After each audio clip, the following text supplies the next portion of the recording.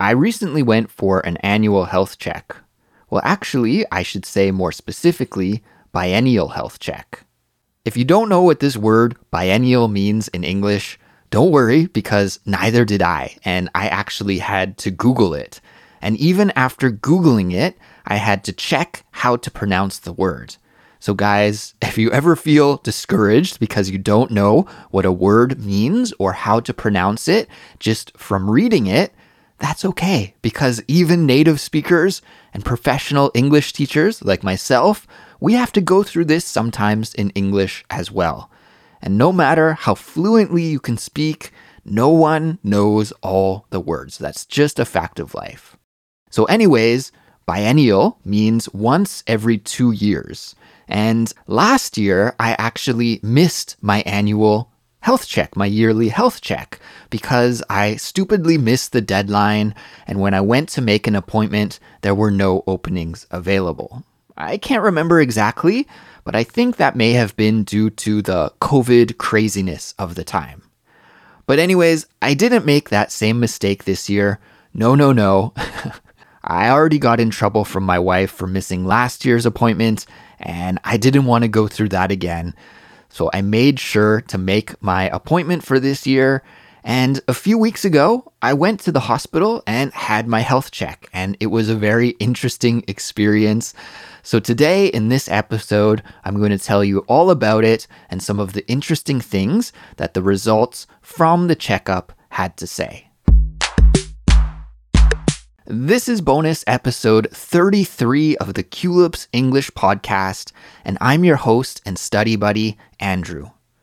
There's a 100% free interactive transcript that goes along with this episode, and you can get it just by visiting our website, culips.com, or by clicking the link in the description for this episode.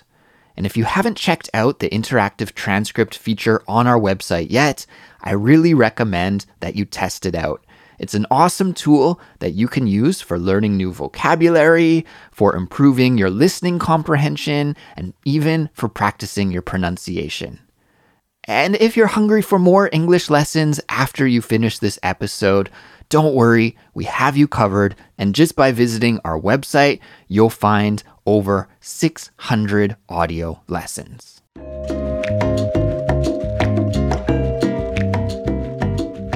So let's get back to the story about my health check, and I'll start by sharing some interesting things that I've noticed about the annual health check system that they have here in place in Korea, where I live. As a Canadian, it's very different from what I'm used to back home. So first of all, going for an annual health check is something that I don't think many people in Canada do. Doctors recommend that you should go for a health check when you turn 40 years old, and after you turn 40 years old, then you should go regularly for health checks. But before then, it's not really strongly recommended for most people as long as you're healthy. And even some of the people that I know in Canada who are over 40 years old don't go for a health check very often. Maybe they only go to the doctor when they feel sick instead of going for a preventative checkup. Of course, I'm speaking generally here, and in Canada, there are some people who go for yearly checkups. But overall, I feel like it's not something that people do regularly. However, here in Korea, I've noticed that it is something that many people do every year. And I think why that is because many people receive this as a benefit from their employer. And the health checks in Korea usually cost somewhere between 200 to 500 American dollars. But as I said, you get them for free as a benefit from your employer. Not everyone, but many people get this as a benefit from their employer. And I'm lucky enough to count myself as one of these people. So when you make your appointment for the health check, you can choose from many different options about what parts of your body that you want to get checked out. I'm assuming that every benefit package is different, but in my case, I couldn't get a detailed full body exam, so I had to select the parts of my body that I felt were the most important to get looked at in detail by a doctor. I usually cycle through different body parts each time. So for example, this year, I didn't do a lung checkup. I did that last time. There were no problems, so I skipped it this year, and instead I did a brain checkup. Anyway, when you make your appointment and you do that online, you can just choose the options of different exams and tests that you want to receive. On the day of the appointment, you have to go to a special hospital. Now, the hospital isn't a regular hospital like I'm used to back home in Canada. In Canada and in the USA as well, a hospital is a huge building that you go to if you have an emergency. Maybe you need to have surgery, or you need to get treatment for a serious disease, or maybe even to give birth to a baby, those kinds of procedures. But the hospital that I went to for the health check was nothing like this. In fact, this hospital is only for doing these health checks. You can't go there if you're sick. It's only for getting a medical checkup performed. The hospital, however, is very big. It's 6 floors high, and each floor has many different rooms where you can go for different medical tests. So when I arrived at the hospital, I went to the very top floor and I checked in, and here they gave me a wristband and told me my locker number and showed me where the change room was. So I went into the changing room and used the wristband to open my locker, and I found a hospital gown and slippers inside the locker. It was a really cool high-tech wristband that actually served a very important purpose in the health check, which I'll tell you about in just a second. However, I had a unique cultural experience, I could say. Maybe culture shock is more appropriate in the locker room. Okay, so one cultural difference that I've noticed between Canada and Korea is how places like locker rooms and bathrooms are taken care of by the staff. Now, this doesn't happen all the time, of course, but it's happened to me several times, and I've always found it to be a little shocking. But that is that sometimes when I go into a locker room or a change room or a washroom, the janitor or the cleaner is a woman, usually a middle-aged woman. And I've always found this to be just a little bit awkward. Like when I went to go into the hospital change room to change into my hospital gown, there was a woman cleaning right beside my locker. So I was like, what am I supposed to do? Just change in front of her? I don't know. It felt a little awkward. And while this was happening, there were several other guys just stripping down and changing into their hospital gown like it was no big deal at all. So I felt like this was a slight cultural difference that was affecting me, but not affecting the other people. Anyways, thankfully, the cleaning lady left to another part of the locker room after only a moment, so I was able to change into my gown.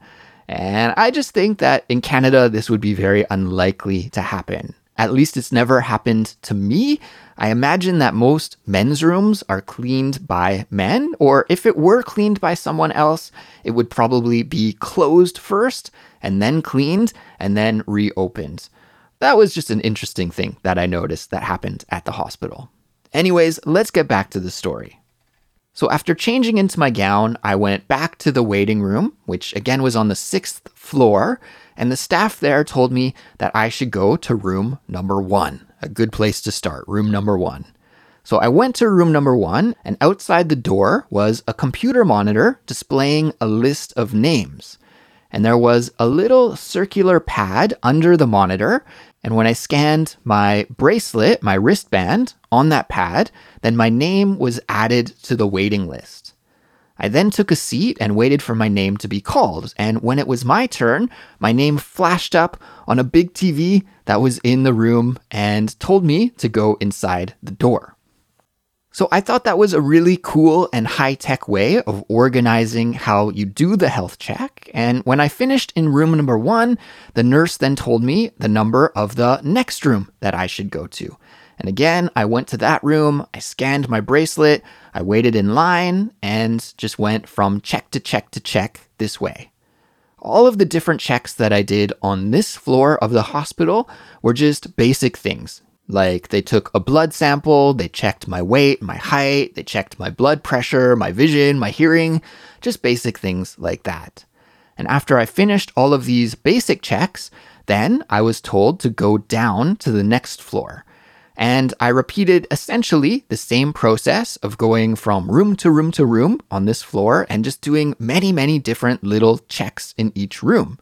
And I kept going down. So I started on the 6th floor and I made my way, to the 5th floor, 4th floor, 3rd floor, all the way down to the bottom. A lot of the checks that I had were ultrasound checks. I got all of my organs checked out, my heart. I did a CT scan of my brain and many other checks that I can't even remember all of them right now, but there were many that I did. And then finally, the last thing that I had to do was a urine test. So the nurse gave me a cup and a test tube, and I had to pee into the cup, and then I deposited the test tube into a fridge that was waiting outside of the bathroom. Sorry, TMI, right? TMI. TMI means too much information, and it's an expression we say when we talk about the embarrassing details of the body or something that's slightly disgusting or gross, like peeing into a cup.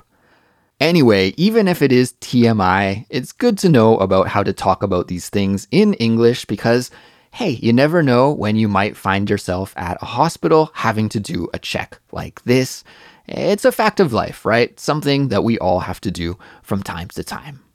And let me tell you guys, I was happy to finish with the urine test because I arrived at the hospital around 9 a.m. and I assumed that it would be one of the first things that I did when I arrived. I remember that last time when I did my health check, it was the very first thing that I did. As soon as I checked in, they made me go do the urine test. However, this time it was the very last thing that they had me do. And because of all the people at the hospital, it was really, really busy. I didn't actually finish my health check until around 12:45 p.m. And by that time, I really had to use the washroom. So I was super relieved to be able and finally go do that check and get it out of the way and wrap up my checkup for this year. So when everything was finally finished, I went back to the top floor of the hospital, I changed out of my gown, and I went back to the front desk to give my bracelet back to the staff. The staff then gave me a coupon, and I could use that coupon for a free meal from a number of restaurants that were located in the basement of the building. There were several food options available, which was very exciting for me, and I had to think carefully about what to eat. The classic meal to eat in this situation, I think for most Korean people, is a kind of rice porridge, but I was more tempted by the other menu items, to be honest, and there were two that caught my attention, a sandwich or Korean-style curry and rice. And in the end, the curry won. So I went to the curry restaurant, I enjoyed just a small meal of curry and rice, and then left the hospital and went home. A few weeks later, I received the results of my health check in the mail. The results of all the checks and the tests are printed into a book, and the book is thick. It was at least 50 pages. And without going into too many details of the results, I can say that thankfully I am in good health and there's nothing to be concerned about. But I did spend about an hour going through all of the results with a fine-tooth comb. Have you heard me use that expression on Culips before, to go through something with a fine-tooth comb? Of course, a comb, spelt C-O-M-B, comb, that's a tool that you use for making your hair look neat and tidy, right? It's usually made from plastic, and it has these many small, thin pieces on one side that you can use to run through your hair when you're styling your hair. Now, we call these parts of the comb the teeth. And in this expression, fine doesn't mean good, right? Like, how are you? I'm fine. I'm good. No, it doesn't mean this. Here, fine means small, slender, and thin. So a fine-tooth comb, then, is a comb with many very slender and thinly spaced out teeth on it. I think it's the kind you would use for the fine details and styling of your hair. At least that's what I think. As a bald guy myself, I haven't used a comb in years, so I don't really know. But anyways, that is what a fine-tooth comb is. That is its literal definition. But just a moment ago, I used it in its idiomatic sense when I talked about going through my health check results with a fine-tooth comb. And when we use the expression this way, it means to pay attention to all of the small details very, very carefully. And I had to go through those results with a fine-tooth comb because, of course, I live in Korea and the results were written in Korean. Just like you guys, I'm a language learner, except I'm learning Korean instead of English. My Korean reading is okay, it's decent, but I'm way out of my depth when reading medical literature like this. So I grabbed my phone, I opened this app that many people in Korea will be familiar with called Papago, which is a Korean English translating app. And I started working my way through the results and looking up many words as I went along. But as I was going through the report, it looked like I was coming to the end of the report, but I was only halfway through the book. So I was like, what's going on here? And I flipped forward to see what the extra stuff at the back was. And that's when I discovered that the hospital had, very kindly, included an English translation for the results as well. So I laughed about that, but was also kind of frustrated because I could have saved myself a lot of time and effort just by looking at the translation first, but I didn't notice that it was tucked away there in the back, but it was nice to have. I'm happy they included it for me. And I don't know, spending a little extra time with the language that you're learning is probably never a complete waste of time, right? At least that's how I'm going to think about it. Anyway, I love looking through the results of these kinds of health checks and seeing what my blood tests and other tests reveal about my health.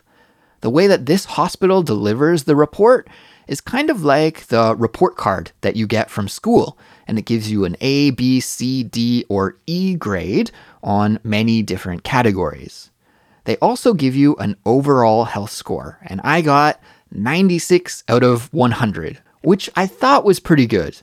But a few days after getting my report, my wife's friend was over at our house and she told me that she actually went to the same hospital recently and had just received her health report as well.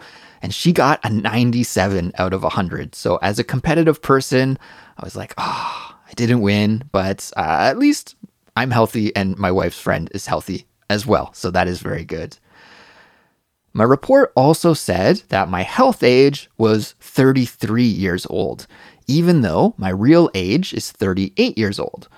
The hospital also predicted that if I die due to natural causes, then I'll probably die at 87 years old. So since I'm 38 now, that means I only have 49 years remaining. That is, unless we have a technological breakthrough that can help us to defeat disease and death before I turn 87.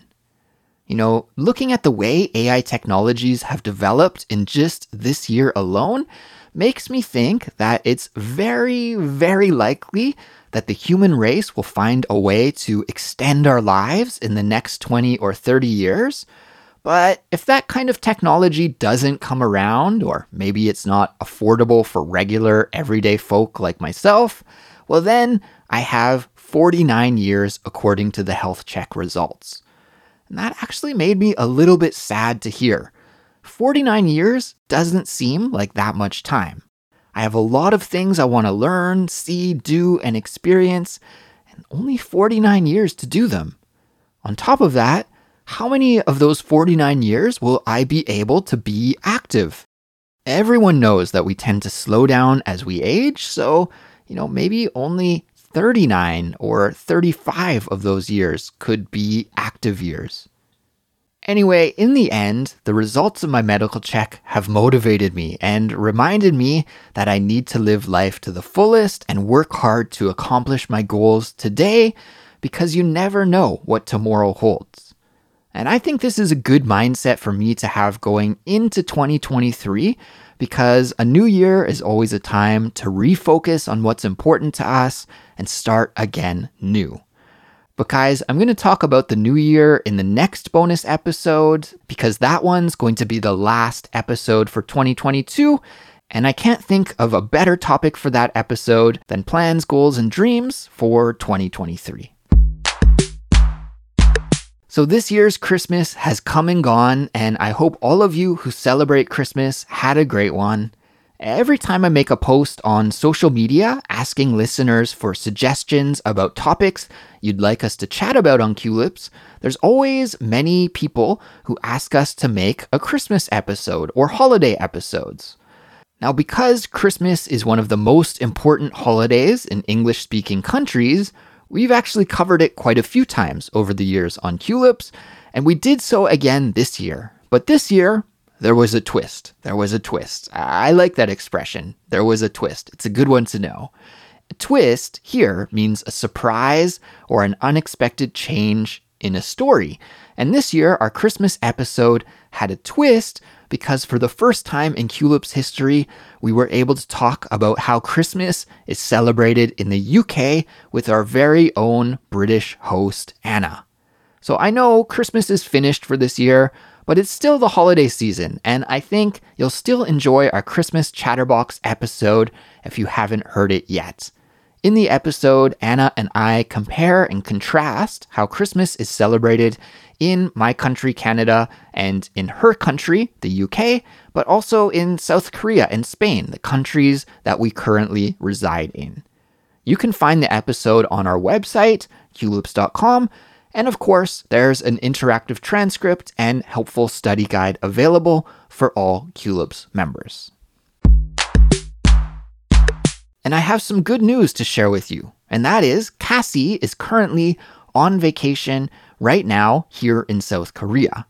So we're planning to meet up soon and to record a bunch of new episodes together and maybe even film some video content and do a live stream.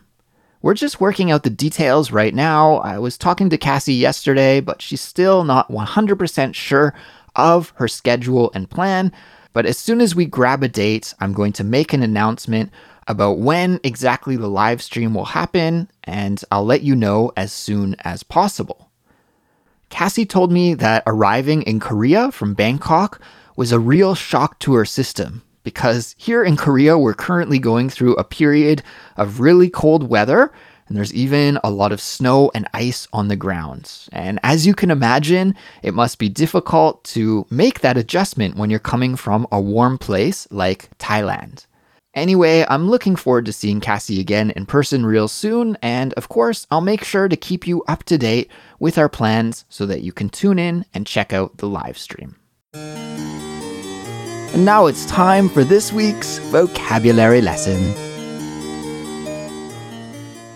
Before I wrap up, I want to spend some time to teach you about one of the interesting idiomatic expressions I used in this episode.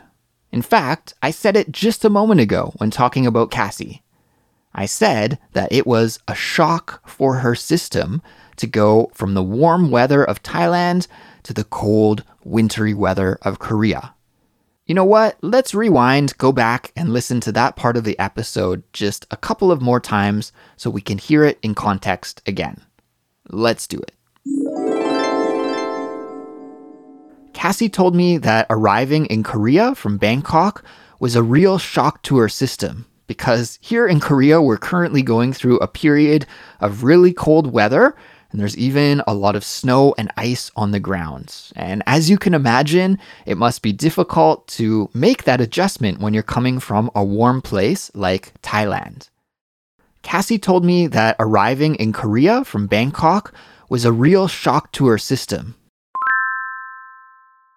So after hearing that expression, a shock to your system, can you guess what it means from the context? Well, here, the word system just means your body. So you can think of a shock to your system as meaning the same thing as a shock to your body in either a physical way, like exposing yourself to very cold weather suddenly, or even in an emotional way as well. And this is a casual, informal, idiomatic expression.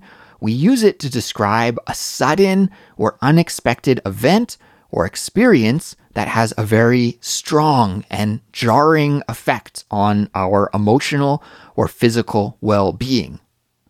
We can use a shock to your system to talk about a wide variety of experiences.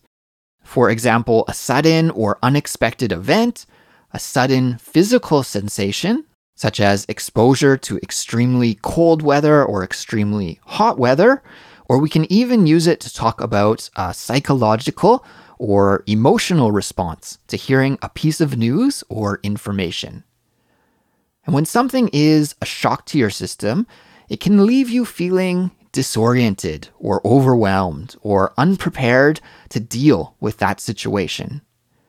And of course, you can always change the "your" in the expression to match the context of the subject that you're talking about, right? So you could say a shock to my system, or a shock to their system, or a shock to our systems, and so on and so on. I've prepared some example sentences to help us understand how English speakers use this expression on a day-to-day basis. So let's take a listen to those examples now. Here we go. Example sentence number 1. She's not a morning person, so waking up at 5 a.m. was a shock to her system. She's not a morning person, so waking up at 5 a.m. was a shock to her system. Let's break this example sentence down. In the sentence, we hear about a woman who is not a morning person. So if you're not a morning person, it means that you hate waking up early in the morning, but this person had to wake up early in the morning. She woke up at 5 a.m. and it was really shocking to her. It was a shock to her system. It was like a terrible experience for her to go through, and she probably felt really sleepy and tired when she woke up. Example sentence number 2. I'm not used to eating spicy food, so that hot sauce was a real shock to my system. I'm not used to eating spicy food, so that hot sauce was a real shock to my system. Let's break this example down. In that example, we hear from a speaker who's not used to eating spicy food. So that means that he probably doesn't like spicy food very much and instead prefers more mellow, bland food. But anyways, he did eat some spicy food, and he said that the hot sauce was a shock to his system, meaning that it was like a real shock, a real physical shock in his mouth, and maybe he even had a physical reaction to the hot flavors of the sauce, right? Maybe his face turned red, or he started to sweat and get a little bit clammy, something like this. So even hot sauce can be a shock to your system if you're not used to eating spicy food. Example sentence number 3. I was scrolling through my social media when I saw an announcement about my ex's engagement. It was a total shock to my system. I was scrolling through my social media when I saw an announcement about my ex's engagement. It was a total shock to my system. Let's break this final example sentence down. And I need to stress, this is an example. It's nothing from my personal life, guys.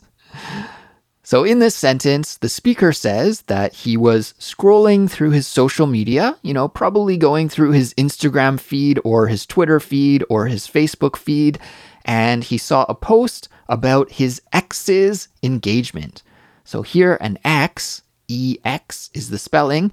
This is what we use to talk about your previous or your prior romantic relationship, right? Your ex-boyfriend, your ex-girlfriend, ex-husband, ex-wife, etc., whatever.